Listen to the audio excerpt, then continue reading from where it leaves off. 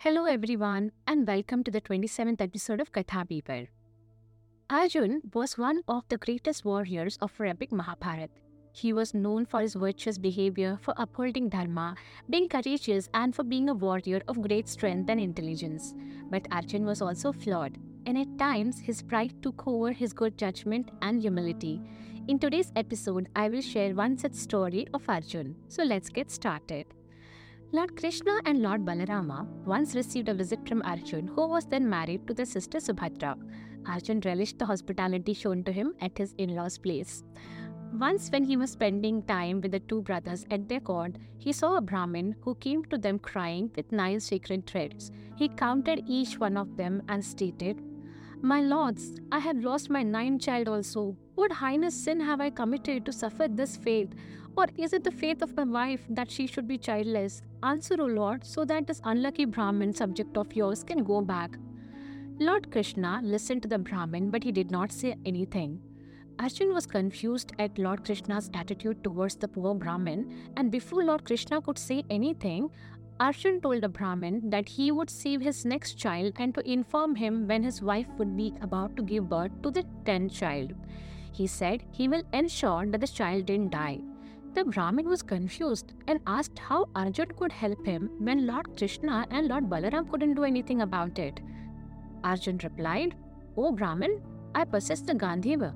I am the wielder of the divine bow made by the creator Brahma with his 108 celestial strings, a bow that can stop the motion of universe itself. Do not underestimate my prowess.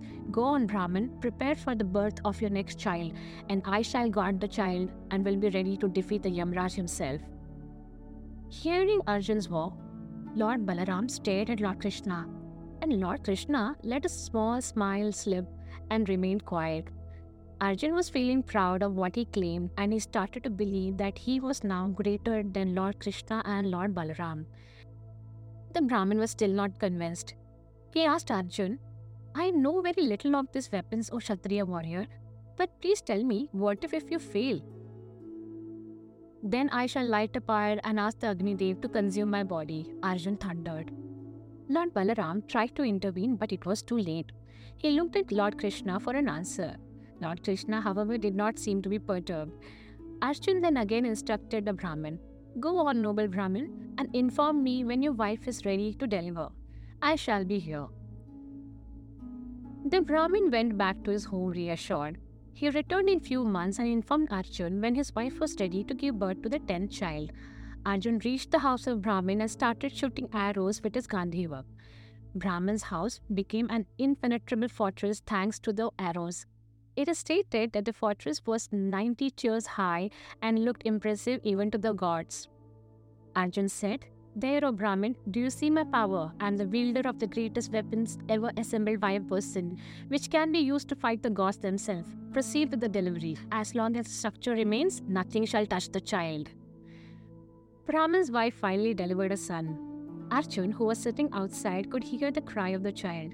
He was so proud that he managed to do what even the mighty Lord Krishna and Lord Balaram could not.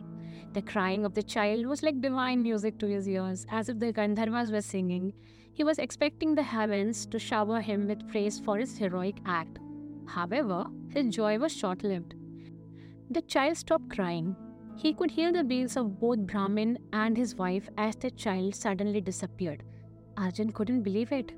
The Brahmin came out and shouted at Arjun for lying. He said that at least last 9 times he could see the body of his child, but now the child just vanished.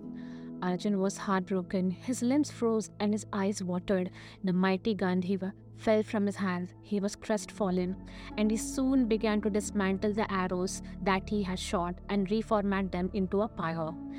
He then lit the pyre and was about to jump into it when Lord Krishna held him back. "O Keshava, let me go. As a Kshatriya, I have failed to keep my promise," said Arjun. "But what if you manage to find his children?" mentioned Krishna. "How is that possible, O Keshava?" Arjun asked. Krishna then said, "Come, we shall search the whole world and all the realms. The Sudarshan Chakra will be a guiding light," stated Krishna. Arjun decided to follow Krishna's advice and joined him in his divine chariot. They set off to look for the Brahmin's child. The chariot went over the 7 islands, oceans, mountains, and all the regions possible. Finally, they entered a vast area of darkness, and Lord Krishna sent a Sudarshan Chakra to guide the chariot. The Sudarshan Chakra pierced through the darkness and entered a body of water resplendent with huge waves, and there stood a glorious palace. There he saw the huge and magnificent Anantasesh, and sitting on the serpent bed was Lord Vishnu. Arjun was awestruck to see the mighty Lord Vishnu in all his magnificence and splendor. He and Lord Krishna folded their hands and offered their obeisance to Lord Vishnu. Lord Vishnu smiled and stated, "I have been waiting for this moment. I brought the Brahman's children here because I wanted to see the two of you, O Dhananjay and Keshava. You were Nar and Narayan in the previous avatar of mine, who exemplified religious behavior and were sent to slay the demon Sahasra Kavach. But Arjun, you have become so egoistic and blinded by your promise. Remember that when you say I will, it is my will and not yours alone. Your birth, O Dhananjay, is not to prove your might, but it is for a nobler cause." Arjun bowed down to Lord Vishnu and pleaded for forgiveness. Lord Vishnu then handed over the Brahman's children. They then went back to Dwarka and presented the Brahman with his children, who were in the same infant bodies in which they had disappeared. Friends, thus Lord Vishnu was able to crush the arrogance of the powerful Arjun, who despite his virtuous behavior nevertheless required God to lead him in the correct direction.